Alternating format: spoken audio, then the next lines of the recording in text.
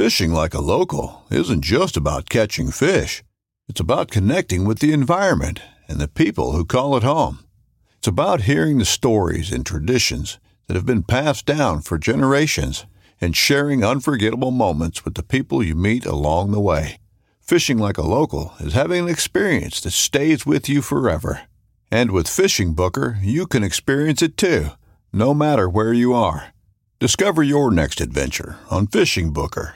This upcoming concert season will be all about the boots, and Tecovas is your stop for the best in Western style. Tecovas has seasonal and limited edition offerings this spring and summer, including men's and women's boots, apparel, hats, bags, and more. All Tecovas boots are made by hand in a time-honored tradition with timeless styles that are always on trend. And Tecovas has first wear comfort with little to no break-in period. It's hard to find this level of comfort paired with this level of style. Stop by your local Tecovas store, have a complimentary drink or two, that's WCB style, and shop new styles. The smell of fresh leather and friendly staff are at your service. Many stores even have leather custom branding to make your boots truly personalized. And with regular live music and events, there's no in-store experience like it. If you can't make it into a store, just visit tecovas.com. That's TECOVAS.com. They offer free shipping on all boots, as well as free returns and exchanges, and ship right to your door. Go to tecovas.com and find your new favorite pair of boots today.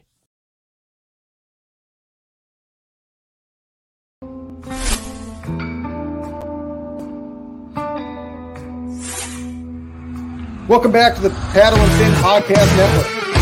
We're brought to you by Yak Gadgets. For all your fine quality kayak fishing accessories, go to yakgadget.com. Pelican cases, cooler, and lighter. Go to pelican.com. And the 153 Bait Company. For all your hard and soft bait needs, go to the 153angler.com. Now let's join our special guest around the campfire.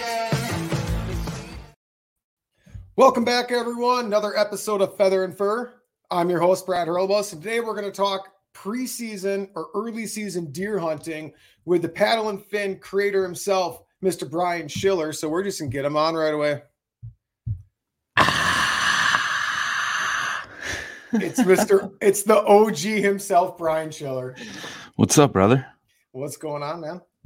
Not a whole lot. Yourself? Oh, just got back from grouse camp. Yeah, it looked like you did more woodcock hunting than grouse hunting. We did an equal amount of both. Woodcock are far easier to hit and take pictures with after the fact. Them little grouse are fast. No, it was cool, man. I know I talked to you briefly when you were up there, and then I saw you posted some pictures after you got back and stuff, and it was cool to see you guys got some birds. Yeah, we did find some birds.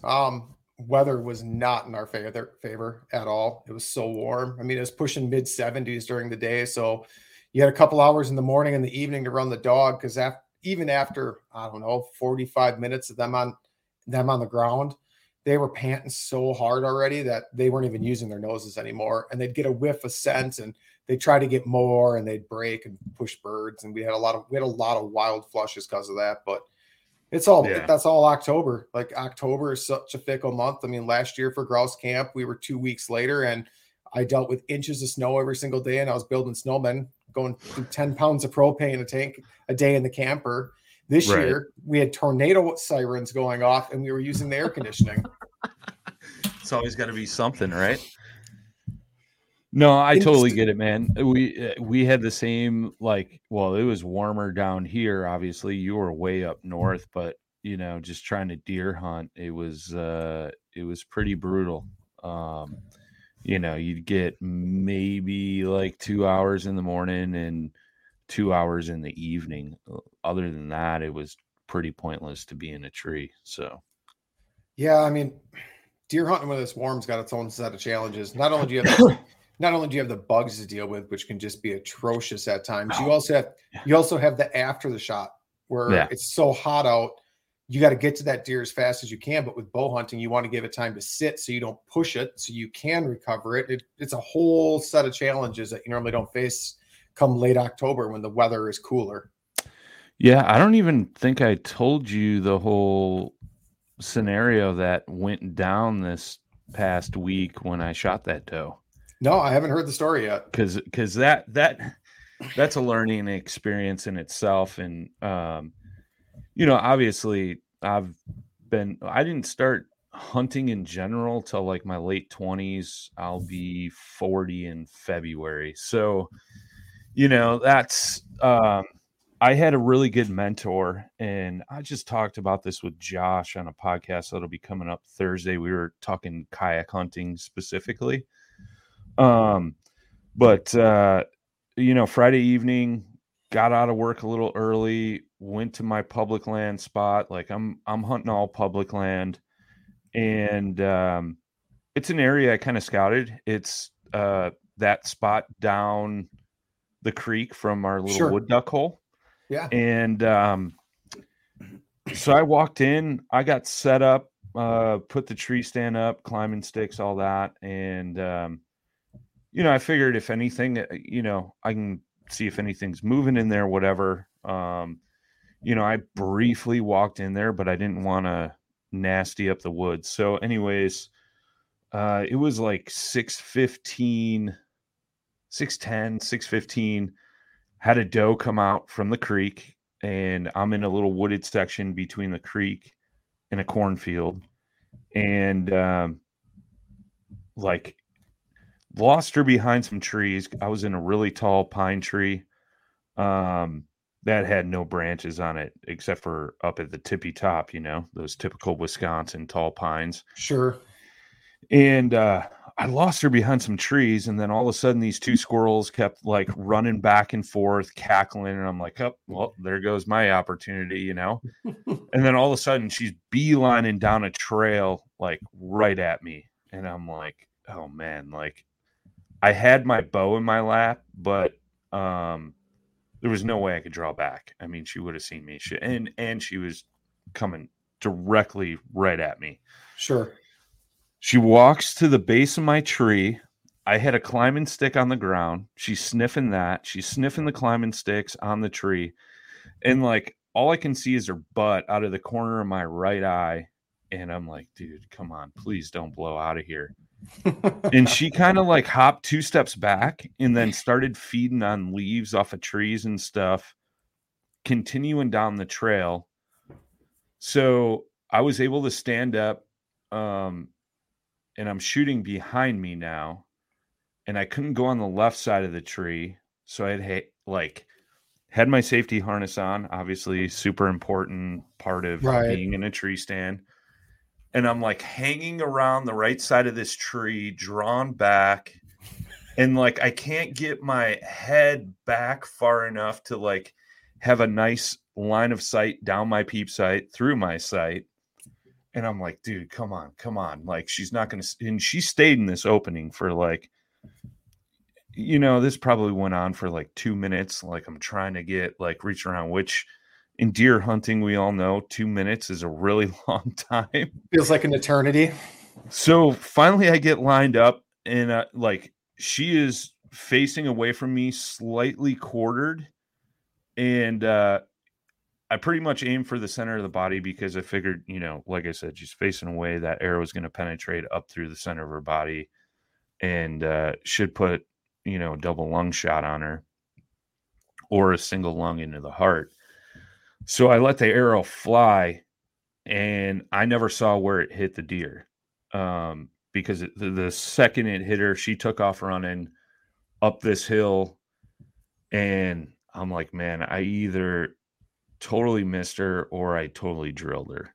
Sure. And I was pretty sure I hit her because, there was that thwack, when an arrow hits it.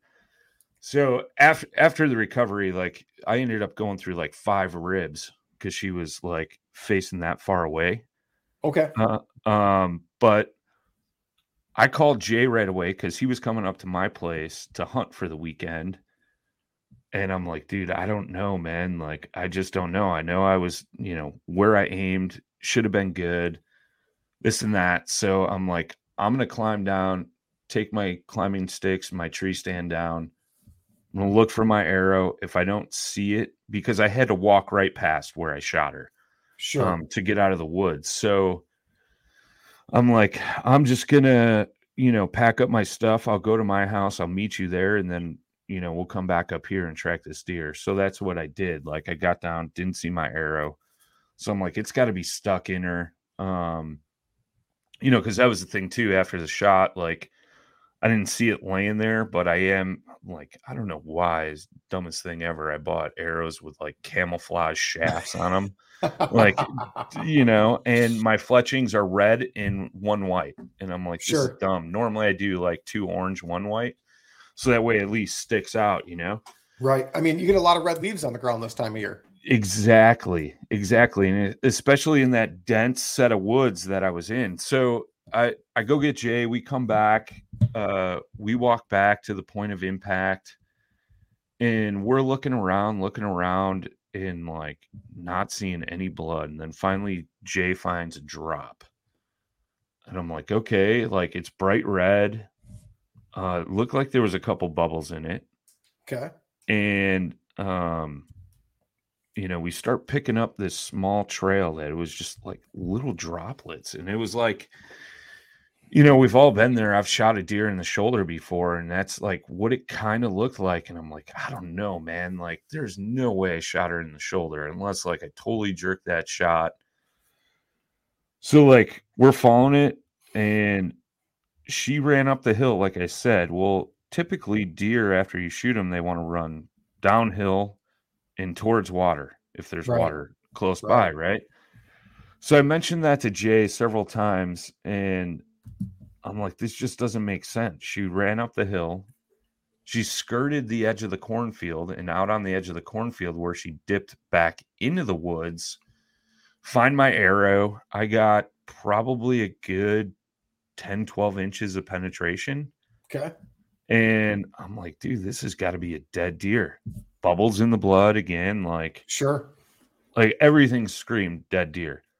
So then she ran down into a ditch on this little knob that sticks out into the cornfield, and then ran back uphill. And I'm like, dude, like, what the hell? This is like so weird, like I've seen it happen. Don't get me wrong. But when she ran uphill, there was more blood than when she was running downhill. Well, that to me said, well, I probably hit her high. All that blood that's filling up in her cavities, running backwards. And then it goes back to droplets. And I'm like, dude, what the hell? Like, and we're like circling. And mind you, it's like 11 o'clock, 10:30 at night, I think, at this point. And we're in pitch black woods, there was cloud cover that night. So there wasn't a bunch of moonlight. And like, we're circling. And I'm like, you know what, dude? Like, I don't know. I don't want to be pushing her. I don't want to lose this deer. Like, let's just back out. When in doubt, back out. Biggest thing, like, I learned on the first deer I shot, and I can tell that story later. But, we go back to the truck and we're driving back to my place. And I told Jay, I said, look, we'll go hunt for like an hour and a half in the morning. It's supposed to be cool overnight. Like, it was supposed to get below 60. Sure. So I'm like, we'll go hunt for like an hour and a half. Once the sun comes up, we'll head back here. And sure enough, dude, we walk into the woods. Jay sees blood right away, which wasn't too far from where we had lost blood, maybe 20 yards, 30 yards. And it was right on the main trail that we walked across a couple of times. And it was like, all right, blood here. Like, all of a sudden, the Red Sea started. Sure. And sure enough, she was right there heading downhill towards the creek, laid up next to some marsh grass and a tree. And we walked past her like 2 or 3 times that night. But we were looking towards the cornfield side, not the creek side, because that's the way the blood was running. So sure. It was that whole like roller coaster of emotions, like all night, like, I just botched up this deer, like worst feeling in the world, dude. I know that feeling. Am I gonna find it tomorrow morning? Yeah. And like losing a deer, like losing any animal is hard. Losing a deer is the hardest for me. It really is. And I don't know if it's just because of the size of the animal or what it is, but like if I lose a deer, like that's that's super rough on me for weeks. Yeah, dude. We've talked about that before. I've only had that happen to me once, and it was a bad shot on my part. It was right when I had started hunting, and we were hunting out of a ground blind.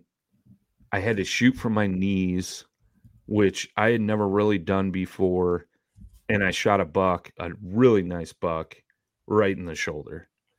Sure. And we knew it was a bad shot, and we tracked it. Next morning came back, tried tracking it, and like nothing. And that was the thing, like the arrow got maybe three inches of penetration. So, you know, I gave a sore shoulder, but like still felt horrible about it. And you know, it was what it was, but you know, it's a lesson. Like you can't give up on that animal. Like, you know, I know Jay's new to hunting. You know, he gets frustrated super easy, and this is no knock against Jay or at all. But he had an issue. He shot 2 deer opening day and had a rough time tracking and like was ready to give up. Same instance. He had walked past that deer 2 or 3 times in some tall grass and never knew it was there. And, you know, he got some help and, you know, they found it. And like, that's, you know, basically what I did. I went and got Jay for some help because he was following the blood trail a lot better than I was. Like I was just moving way too fast. Like we'd find a drip of blood and I'm like walking like this deer's got to be dead right here. And then, Sure. you know, losing the trail, especially in dark, dude, tracking in dark with like minuscule blood like that is so rough. But agreed. There are some tricks. I mean, there for like the new hunter, there are some tips you can use. Like I keep a roll of camping toilet paper, like the super biodegradable stuff, and I'll hang a little piece on a branch. Yep. So that way there, especially because that reflects really well with like headlamps or spot lamps. I keep a spot lamp in my truck too. A lot of people don't think about that. It's way easier to pick up blood with a handheld spot lamp because they're so bright. Yeah. Well, and that was the thing too. I had a Pelican LED flashlight with me, and which is super bright, and it was almost too bright, I think. Sure. To where you couldn't really see it much. But I was also like, you know, we could talk about that too because we were talking about early season and scouting and stuff. But I use OnX for a lot of my scouting and finding public land and things like that. And they have a feature on there called Tracker. So you hit start and it tracks, you know. So I was obviously using that. And then, you know, like Friday night when we decided to back out, I dropped a pin on the last spot that we had blood. So that way we could walk right back to it. And that's what we were doing when we actually ran into blood after that would have been after that spot. So sure. And another thing to touch base on real quick is like how you said you were moving too fast. Like one thing you have to be careful of when you're moving too fast that I found from inexperienced hunters is a lot of times they'll step on the blood, which might be on top of leaves or on top or move grass or move a branch. And now you no longer can find that blood because the leaves have been kicked around and it's not on top of, it's underneath now. So you got to make sure, like for like the new hunters, you got to make sure you're moving slow enough and trying not to disturb as much area as possible. Because if you walk past that blood and now you try to circle back and you've kicked leaves on top of it, or you've kicked the leaves that have the blood on it, you're actually hindering yourself more than you're helping yourself. Absolutely. Yeah, that was the one thing. Like I was trying to walk to the side of like what we thought was the trail, and that's super huge. And you know, one thing too, like, you know, I was using that tracking app. I've used toilet paper in the past, but at the same time, like if we would hit a spot and then it would kind of go dry a little bit, like I would find a stick and stick it in the ground right next to that spot. So that way we could kind of look back to where that last spot was, you know. If you got to grab something in the woods that, you know, to kind of mark that trail, like definitely do that. Like everybody always says, shooting the deer is the easy part. It's the recovery that's the hard part. That's when the work begins, you know. Agreed. Whether it's tracking it and finding it, you know, field dressing it, things like that. That's when the serious work begins, you know. So that's just one whole other aspect to it, right? Yeah. Yeah. And, like I mentioned before, so the first deer I ever shot, it was the first sit I ever had. And, my buddy that was my mentor, he was sitting in the woods about 150 yards away. We couldn't see each other, but, I had 4 does come in. I shot at the one. My buddy could hear him crash through the woods. So he came walking over after a little bit, and he's like, "Did you shoot one?" And I was like, "Yeah." He's like, "Where?" And I was like, "Straight behind me." And he's like, "Where'd you hit it?" And I'm like, "In the center of the body." And he's like, "That's real specific, So we went over and started tracking. We ended up finding my arrow. Like the blood was dark red, which like more than likely said liver. When we found my arrow, there was some intestinal stuff on it. So I had gut shot that deer. Sure. And we had tracked it to the next set of timber, and he's like, "Look, we can keep going. This is your,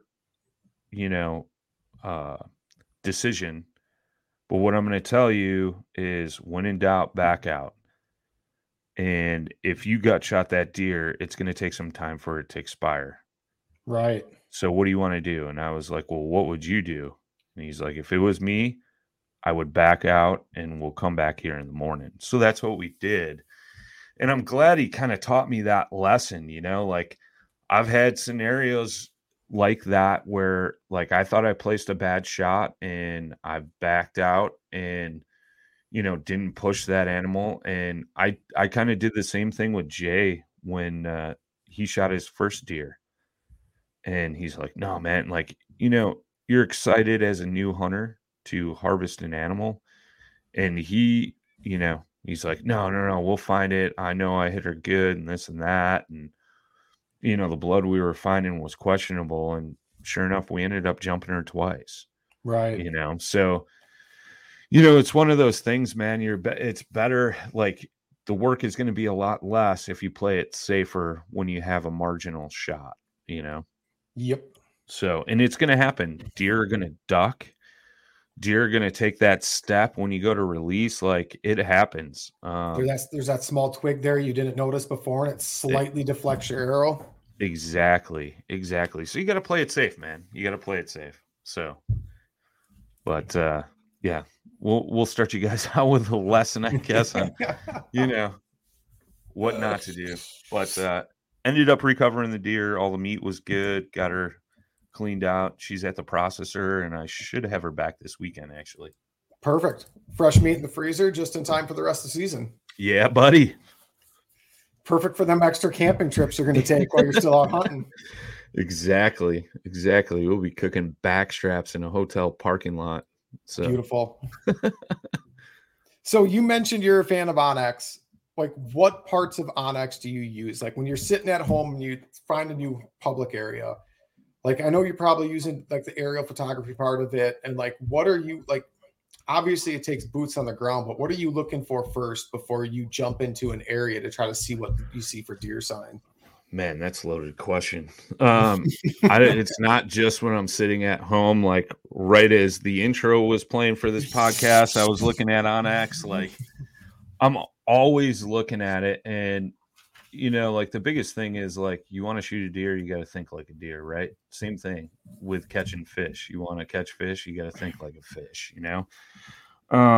So typically what I'm doing is I'm scrolling through maps, using satellite with the topo feature on it. So it's kind of giving you an idea of the terrain you're getting into. Like there's some spots that we hunt in Western Illinois on the Mississippi River. If you've ever been on the Mississippi or near the Mississippi, like it gets pretty hilly, ridgy, stuff like that. So some of those features I'm looking for, mainly number one is finding the public land, because if you pay for the subscription to the app, you can see where private land is, who owns the private land, where all the public land is.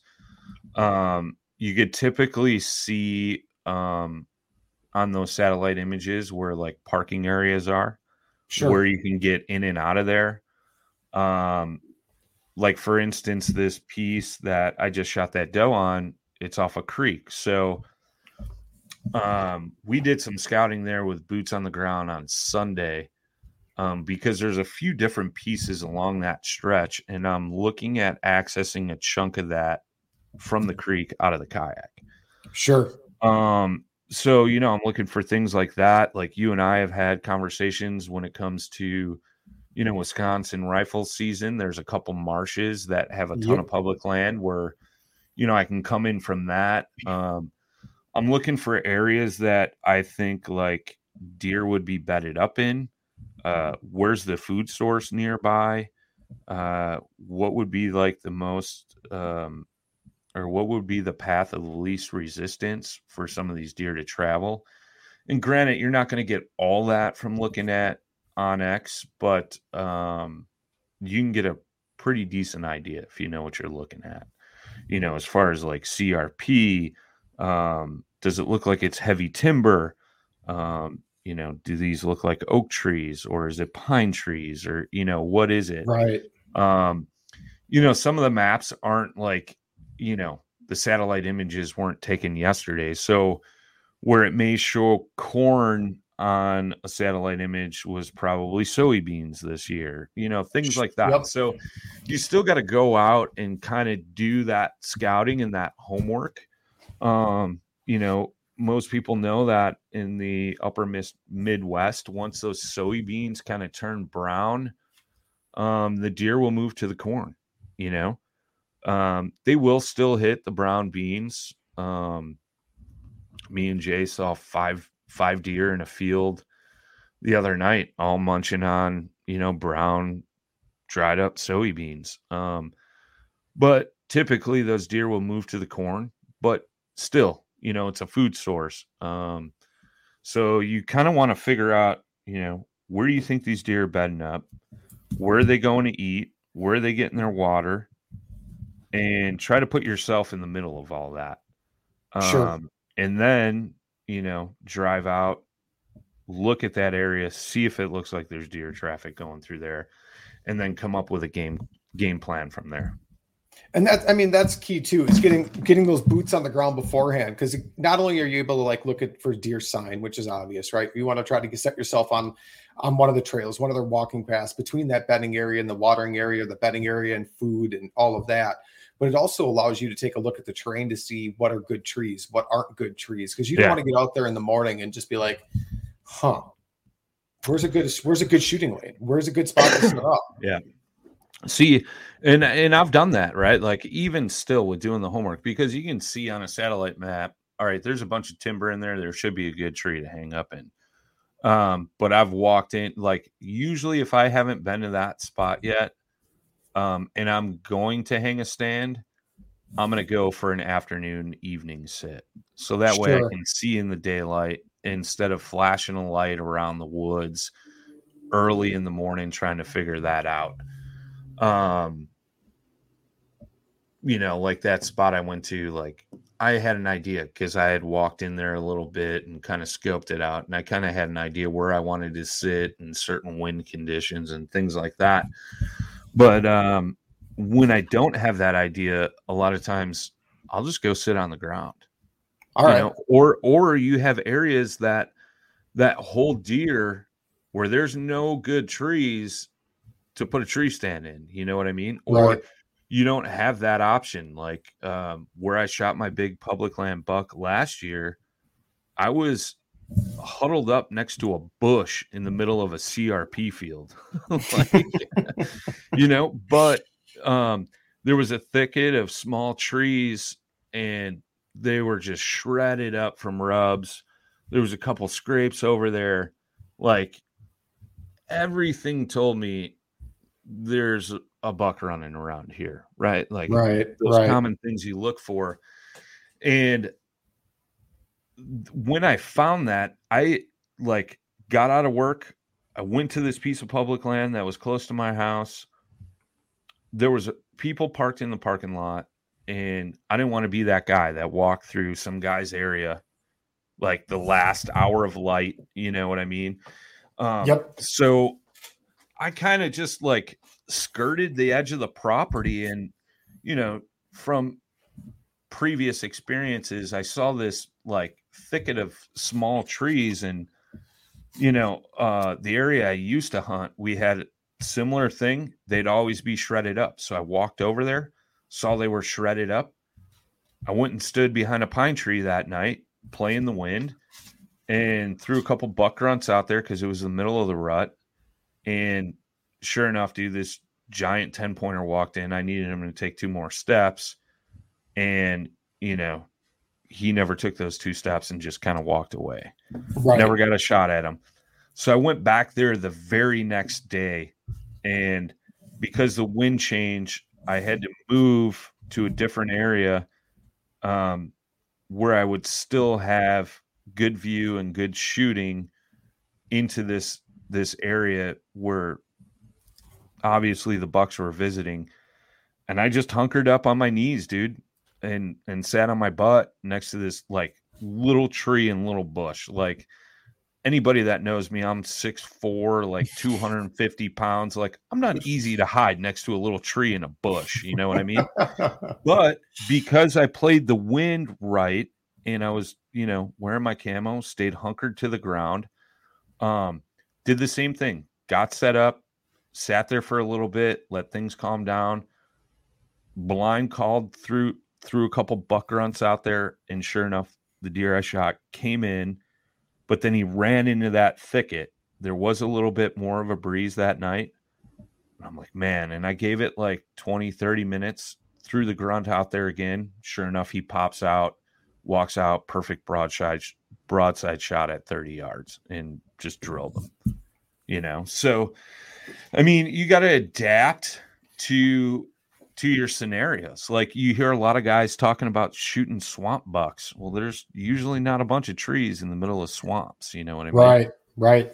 But if you know where those deer are moving, like, you can set up on them. And, you know, I kind of learned some of that from watching the Hunting Public guys on YouTube. Like, those guys do a ton of ground hunting during the rut. Because if you're not seeing deer, you want to keep moving. You don't necessarily want to stay in the same spot. I mean, depending on the situation, like, there's always going to be a bunch of factors that play into your decision on that. But, you know, during the rut, deer are up and moving. Those bucks are pushing does around. Those bucks are out with their little pink thingy out looking for love. You know what I mean? Right. So they're constantly on the move. Well, if you're staying in one spot, you might not be in the area they're moving. So you want to keep, you know, progressing and moving with them and get in the right scenario, the right setup, the right spot, where you're going to have the best opportunity to, you know, be able to draw back and take a shot for sure. So, I mean, that makes sense. I mean, there's something to be said about staying mobile. I mean, you put a tree stand up, you're committing yourself to an area, and there's a lot of times that's a great choice. But like you're saying, there are times where a run and gun spot and stalk type tech, it might be a better option.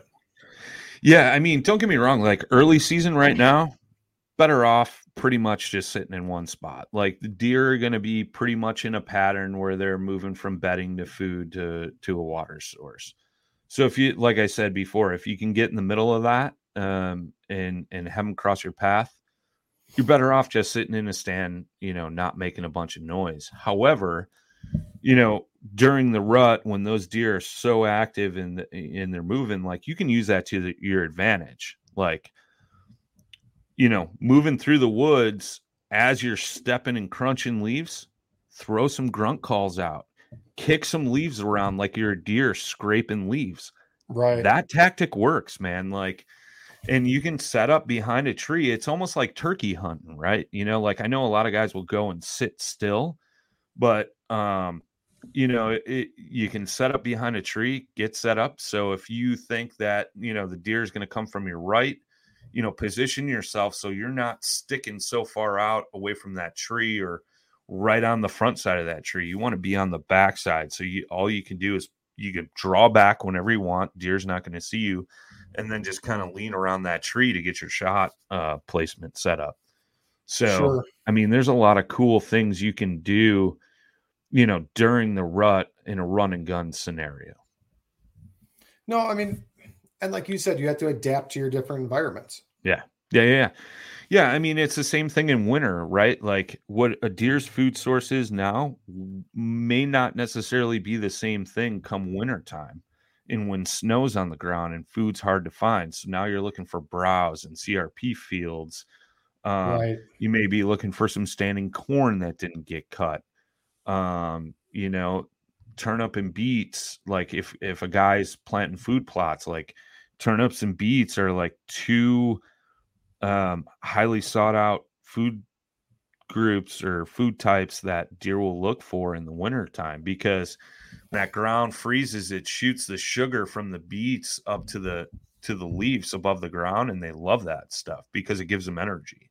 Right. So like you kind of like going back to what I said at the beginning, you kind of got to think like a deer to shoot a deer, and put yourself in those scenarios. Like trust me, I tried so hard to shoot a deer with a rifle last year. I've shot so many deer with like bows, and part of it was like a challenge to myself, because as much as I joke around about it, I'm always like, gun hunters, man, anybody can shoot a deer from 100 yards away. Well, I learned that lesson the hard way. But you did get yourself a nice oak tree, though. I did, dude. Just smoked it dead center. But that's the thing. Like, I think in that scenario, like, I talked to you a ton last winter. I was trying to fill one of those tags, and like, I just think I wasn't on the right food sources, and I wasn't, on the right path between bedding and food and water and stuff like that. Like, I was in a decent area that you're familiar with, but like, right. I wasn't in the heart of that. And, that's going to be the difference between, filling a tag and, eating tag soup. So, right. But yeah, I mean, the key is to position yourself where the deer want to be, right? And that's it's very easy to say. It can be extremely hard to do. Yeah. Well, and you got to do your due diligence, right? Like, I talked about this with Josh, man. Like, hunting is a lot like fishing. You're not showing up to a tournament and not pre-fishing for it. Or if you do show up and not pre-fish, you did a bunch of work, like slipped through Facebook groups, looked at, maps, looked for structure, looked at satellite images, things like that. Like, you're doing the same exact thing for deer hunting, to make those trips out there successful. Like, you and I have had that conversation. Hunting season is so short, like, throughout the year. Like, we can fish all year round, but hunting season is basically 3.5 months, right? Duck season's 2 months. Deer season, for bow or archery up here goes for 3.5 months. Rifle season's 10 days? Like, and there's a few like doe hunts and stuff like that, but you only get those 3 months out of the year to be able to do this. And that's the thing too, like I always talk about, right? Like, it's not about killing the animal or just killing, so to speak. Like, a lot of people from outside the hunting world look as hunters as just a bunch of killers. They just want to go out there and sling lead and arrows around, it's more than that to me, dude. Like, I was telling Josh, like, I love getting in the tree stand an hour before sunrise and watching the woods come alive, or watching them go to sleep and other animals come out, the nocturnal animals come out, as you're watching the sunset. Like, when we're fishing, like, normally you're fishing with buddies, like, having a good time. Like, you're sitting in a deer stand by yourself. Like, I kind of like gather my thoughts, regroup, question my life decisions, things like that. But, on the flip side of that too, like, you and I think we're talking about it, or maybe I was talking about it with the Punisher waterfowl guys. Like, duck hunting is kind of social. Like, you don't have to be super quiet and like, yo, bro, there might be a duck over there. You could be like, duck's coming in, get ready, or Right. we're shooting the breeze, or I was Waking making each other up. Yeah, I was making a Letter Kenny reference. I was like, I could smoke a dart as we're sitting there duck hunting, whereas like deer hunting, you're definitely not doing any of the above. I mean, don't get me wrong, I've hunted with Jay, side by side. Like, he wanted to get into deer hunting last year, and I really enjoyed teaching him all the things that I know. There was a couple sits where like we were running and gunning during the rut, and I was showing him what to look for, what I do, like how I do things, why I do things like that, man. Like just being a mentor to him. And he's really grasped onto that, and I'm really looking forward to this season too, because the Godfather, Scotty Olson, that I started paddling fin with, always wanted to bow hunt. And like, I remember when I first met him, that's when I was still bow hunting back in 2015. And he got super interested about it, ended up buying a nice used bow, went target shooting a couple times, and he never went out hunting. And this year he's actually like, I'm ready, dude. Like, he had thought about doing it end of last season, but it was like towards the end of the season where it was really tough. And I'm like, Sure. dude, like, let's start from scratch, like beginning of next season. So not this weekend, but I believe the following weekend we're going to get out and, do some hunting. He's coming out for a rut hunt, beginning in November, and it should be a good time, man. I really enjoy that. Like, I was super fortunate that somebody had showed me the ropes, and like, if I can keep carrying on that tradition, like, you and I have always talked about, like, I got to give you all the credit in the world, dude. You've been my mentor for upland hunting and waterfowl hunting, and I've had a blast, like, learning and doing it all, dude. Like, and that was the thing. I know when I found out, like, you duck hunted and stuff, and I was like, really? You take me sometime? And you were like, yeah, sure, dude. And I know we had talked about it last summer, and you're like, yeah, come up for fall. And then like, I finally got my ass up there for fall. And like, dude, it was one of the coolest experiences, that first duck hunt. Like, it was crazy. I'm like, we got set up, and like, we ended up moving a half hour later. And I'm like, do you guys always do this? Like, this is kind of like weird. Like, I'm a deer hunter. I'm not used to that, and then just watching those birds work and things like that, dude. Like, that's what it's all about to me, dude. Like, I could really care less if I shoot birds. Like, that's the bonus part, right? Because if it's meat in the freezer, I love eating wild game, but like, just seeing birds work and fly by. And it's the same thing too. Like, I know when I was hunting private property that, my folks lived on, and I had permission on their neighbor's place too. Like, I couldn't even begin to tell you how many fork and 6-point bucks I passed a big 10-pointer. I have it all on film too. And like, I was trying to do that whole like QDMA thing, like quality deer management. And it worked for the most part, dude. Like, I shot a lot of solid deer. Like, I think both of these deer came from out there, but not giants by any means, but those are solid deer. I mean, nice, that is a solid deer. Right. Like good 110, 120, like, not Boone and Crockett material, dude, but like, there was some other hunting pressure, and like, this was a big deer for out there. Sure.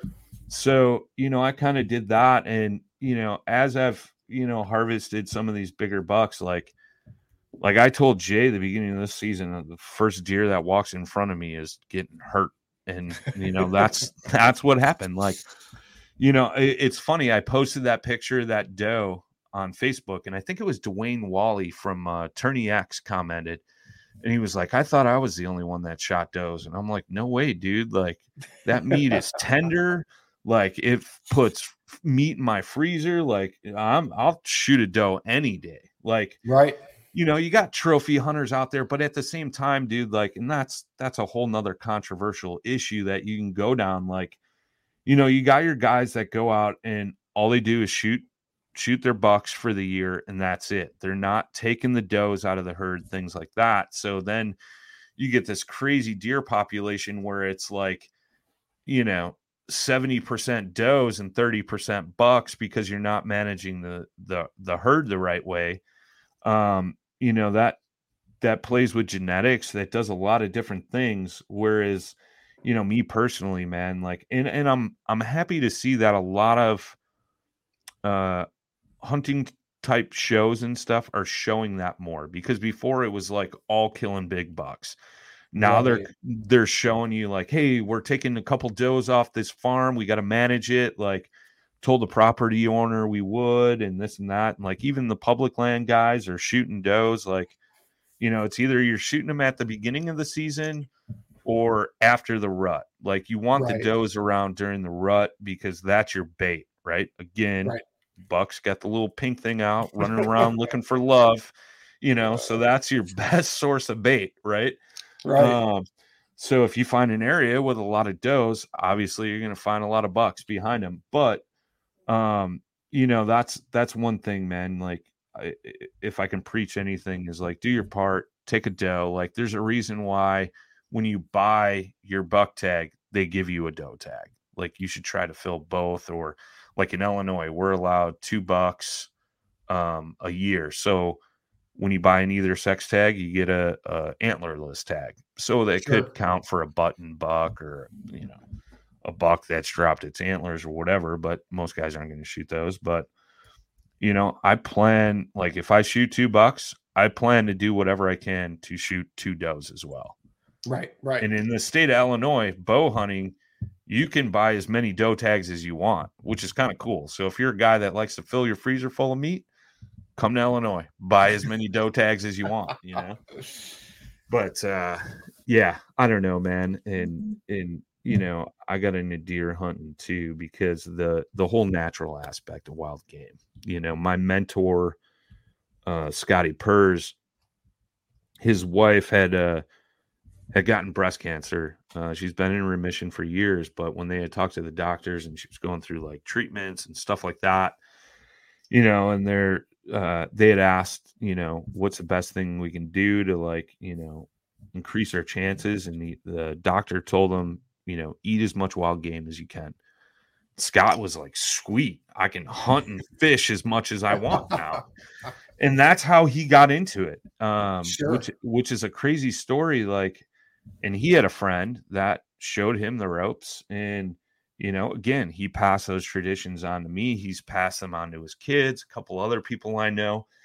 And, you know, the big reason is, you know, a lot of our beef, pork, chicken, all that stuff is injected with hormones and antibiotics and stuff like that. So that would have messed with her treatments. Sure. So eating wild game, you know, you don't get that. And Right. it's the purest form of meat you can get, you know.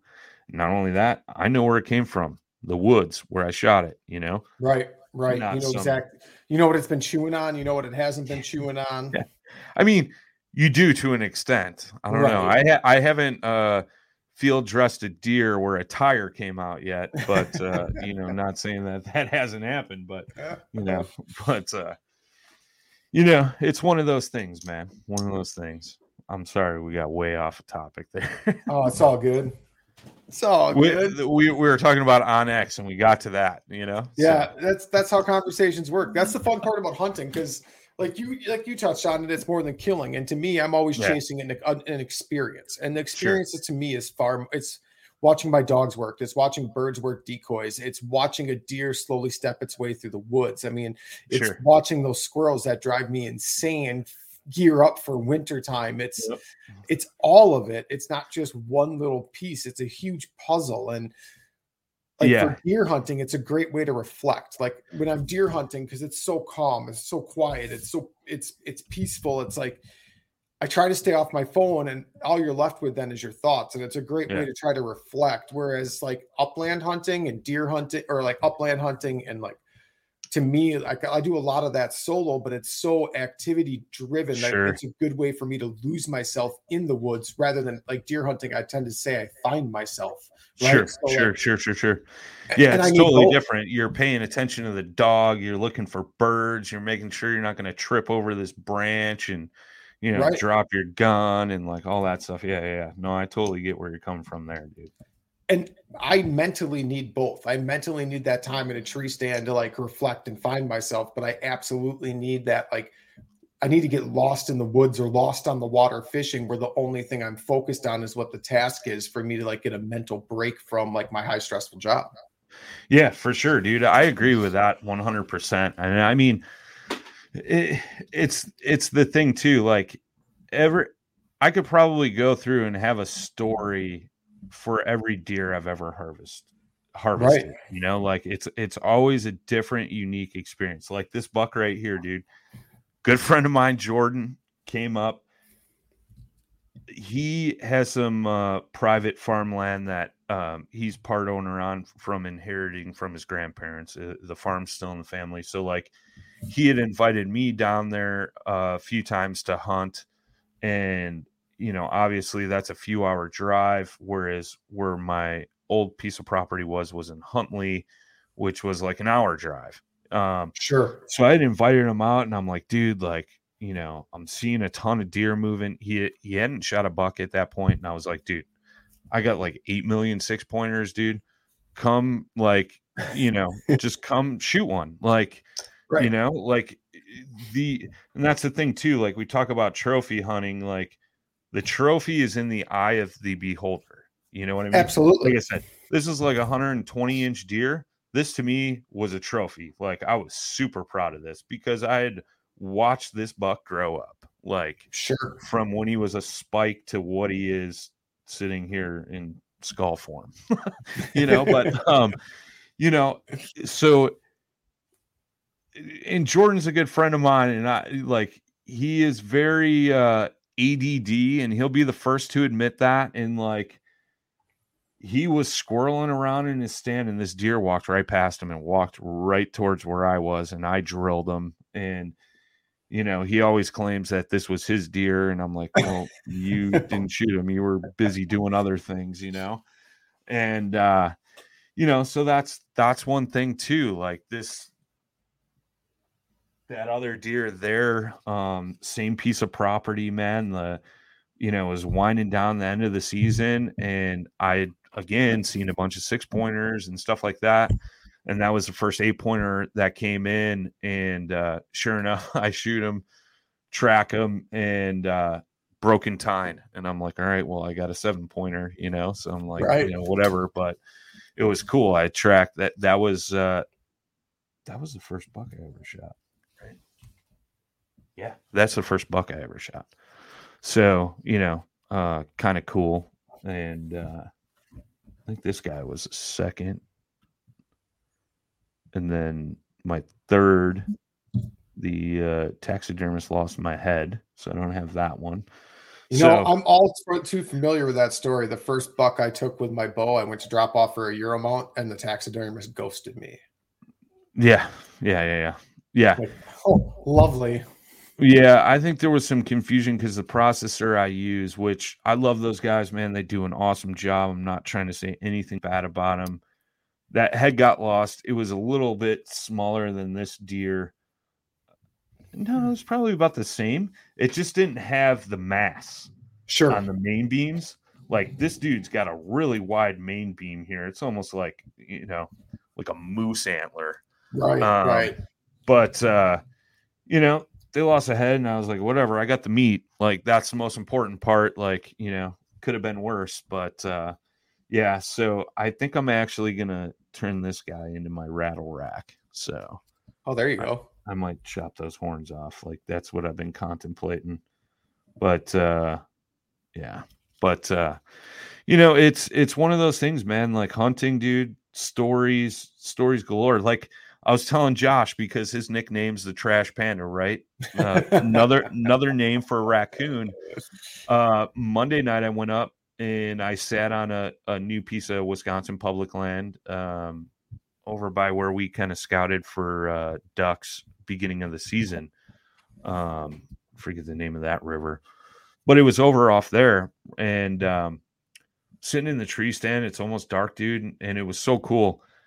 I like hear something hopping in the woods, and I thought it was a rabbit because I had seen a rabbit over there earlier, and it was a baby raccoon came out and like took a bath in this little puddle and like, was like shaking himself out, and then got to watch him walk to the cornfield and, go for dinner. So like me and Josh were joking, he's like, yeah, dude, he was getting all dialed up, taking his girl out for dinner, but it was a little baby raccoon, and it was so cool just to watch that. You know what I mean? Right, like, right. You don't see that anywhere else. Yeah, that raccoon had no idea I was, 15, 16 feet up in a tree watching him. But like, just to see animals and how they act in their natural habitat, dude, it's just cool. It's the same thing with deer. Like, like I call it the Muhammad Ali, like bob and weave, like float like a butterfly, sting like a bee. When a doe like catches on that you're in an area and they try to catch you, and they like stop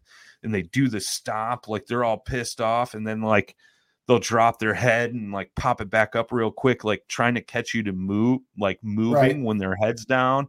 And then like I've seen them do the side to side weave as well, like trying to figure out what you are. Like that is one of the coolest things. Like, I don't care if I'm shooting that deer or not, like just to watch them do that so they can figure out like what is going on in front of them. Like, their senses are kicked in, like they're not sure. Obviously they're super cautious. They're dealing with, natural predators out there, coyotes, stuff like that. So, and human is a natural predator, and like, just trying to like, just to watch them do that. Like, and I think I got some old video footage of that too, where I was filming a guy up in a stand back in the day. And, it's just so cool to watch him do that, or, watch a buck make a scrape or rub a tree, like the way they thrash their antlers around and stuff like that. Or, like I remember the first time I was sitting in a tree stand, it was actually up in Wisconsin, up in the Oshkosh area, where I had this little buck like tending a doe, and he's just running around grunting. And that was the first time I actually heard a buck grunt in the wild. Okay. And like totally funny. He's just like, dude was like ready to pop. He wanted that, you know what I mean? And like, it was so cool because I'm like, dude, what is that sound? It sounds like a grunt, but that ain't a human making that. And then sure enough, he comes running under my tree chasing a doe, like grunting like that. It was a little 6-pointer or 4-pointer, and I'm like, oh, they do sound like that. Like, it was kind of cool. Like, and that dude probably ran under my tree like 6 times. And I'm like, man, poor guy is just looking for some love, and she just won't give it to him, So it's kind of cool, man. It's like all forms of hunting, like talked about watching ducks work, geese, like that's so cool. The way they circle and then they come into land, like just totally awesome, especially like when you're fooling them and they have no idea they're there and they're coming into the decoys and things like that. The best is when they come into the decoys and you don't even see them coming. You just hear them land and you're like, really? But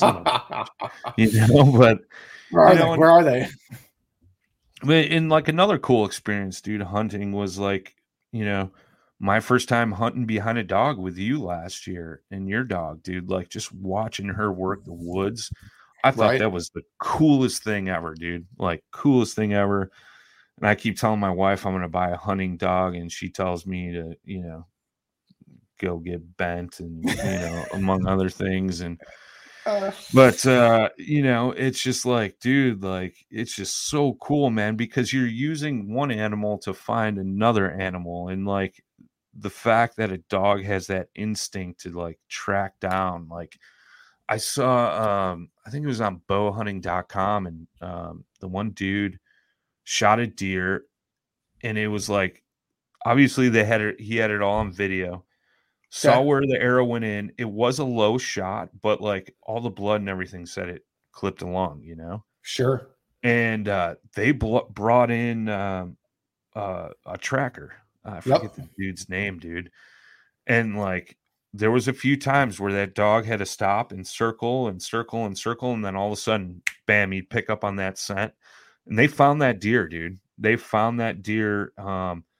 And the guy, Todd Graff, he was like, without this dog, we would have never found this buck. I would have Right. never thought in Right. a million years that this buck would end up where we found it. And they kind of showed on the map, like, I think that thing went like, it was like a half mile or something on his property or something like that, or maybe 1,000 yards. I forget what the exact number was, but you know, just seeing that dog work and track an animal like that. Now you got to be conscious. In some states you can't do that, but You can in Wisconsin, but they have to be on a leash. yeah, they got to be on a leash, and you can't be carrying a bow or a firearm, I believe, too. I think you are correct there. Yeah.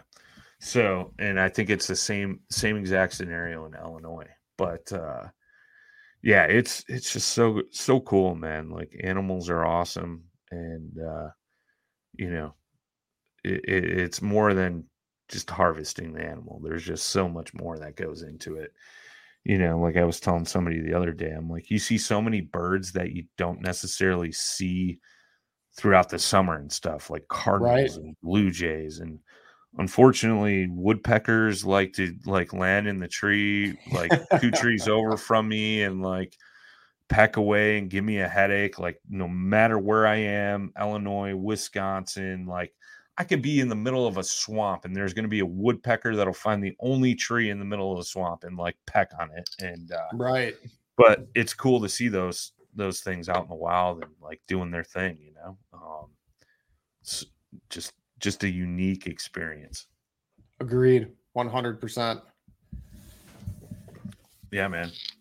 Well, I appreciate you coming on. I'll give this next couple minutes to you. Shout out whoever you want to shout out. Tell all the good people how to find you. Oh man. Yeah, everybody knows all my stuff. I mean, Instagram is b.chiller_, b.chiller_, and then Brian Schiller on Facebook, and obviously Paddle and Fin. You know, the one thing I will say, man, is if you're considering getting out there and like learning some form of hunting, like do it. Reach out to folks. Like hunters are like 99.9% of all hunters are the coolest people you'll ever meet, and they will do whatever they can to, you know, show you the ropes and things like that. If anybody's ever got any questions or looking for advice or, you know, things like that, feel free to reach out to me. You know, if it's deer hunting, I got a lot of experience in that. Brad would be your waterfowl upland guy, but always willing to answer questions. Yeah, and I got a little bit of experience with that. Like I'll try to help if I can, but just do it, man. Just do it. Like don't wait. Like it's one of those things you got to experience, and you know, hunting isn't for everybody, right? But you know, it's definitely something you got to experience at least once in your life. You know, and don't think rifle hunting is as easy as it looks. So I'll leave you with that. Well, man, I really appreciate you coming on the show. I mean, it's nice to have the original on the show. It is. I mean, it was time to bring you on. You hadn't been on yet. Well, we started out on my show, so and then you branched off, so it came full circle, dude. It's cool. I like it. That was probably right around a year ago now, to be honest. Yeah, because me and Jay started. Well, it was. It's almost a year. It's almost a year because I think it was like end of November, beginning of December. I think is when we started doing the quote unquote hunt-episodes, and you know, because I didn't like I told like Jay had been drilling me with all these questions and like asking me about bow hunting, and I'm like, dude, I just need to get back out in the woods. Like, I'll go hunt some public land, and I literally bought my tags like middle of the rut, like November 8th. And shot a deer November 8th, and then the big buck on November 9th, and then started duck hunting with you and all that stuff. So kind of got me back into it, dude. And I'm super glad I did, because it was something I was missing. Like, don't get me wrong, I love fishing. Fishing is one of my biggest passions, but like having that hunting spark back in me, dude, is kind of brought me back to life a little bit. So there's something special about it. I mean, fishing is great. I love fishing. Me like with me having the dog though. Yeah. I live for these 2 months, 3 months every year. Yeah, dude. If I had Pippa, your dog, dude, I wouldn't even be recording this podcast right now. I'd be out running her right now, looking for some woodcocks or something, because pheasant opens Saturday. Saturday up here. That's correct. I'm thinking about taking a stroll in the field Saturday afternoon after a deer hunt. There you go. We'll see. But right on, dude. Well, thanks for having me, dude, and look forward to it, man. Good job as always. Absolutely. As always, I appreciate everyone who tuned in this week, and until next time. Thanks for tuning in to another killer episode on Paddle and Fin. Don't forget to go check out our website at paddle_and fin.com. Don't forget to check out the YouTube channel at Paddle and Fin. If you got a question, comment, want to hear from a future guest on a future episode, feel free to email us at paddle_and fin@gmail.com. Don't forget to follow us on social media at Paddle and Fin on Facebook and Instagram. Shout out to our show supporters, Angler. The Angler button and app just makes for a better time on the water and creates a virtual logbook for every fishing outing out on the water. Shout out to Rocktown Adventures, located in northern Illinois, for all your kayaking, camping, and hiking needs. Shout out to Jig Masters Jigs. When in doubt, get the jig out. Go to jigmasters.com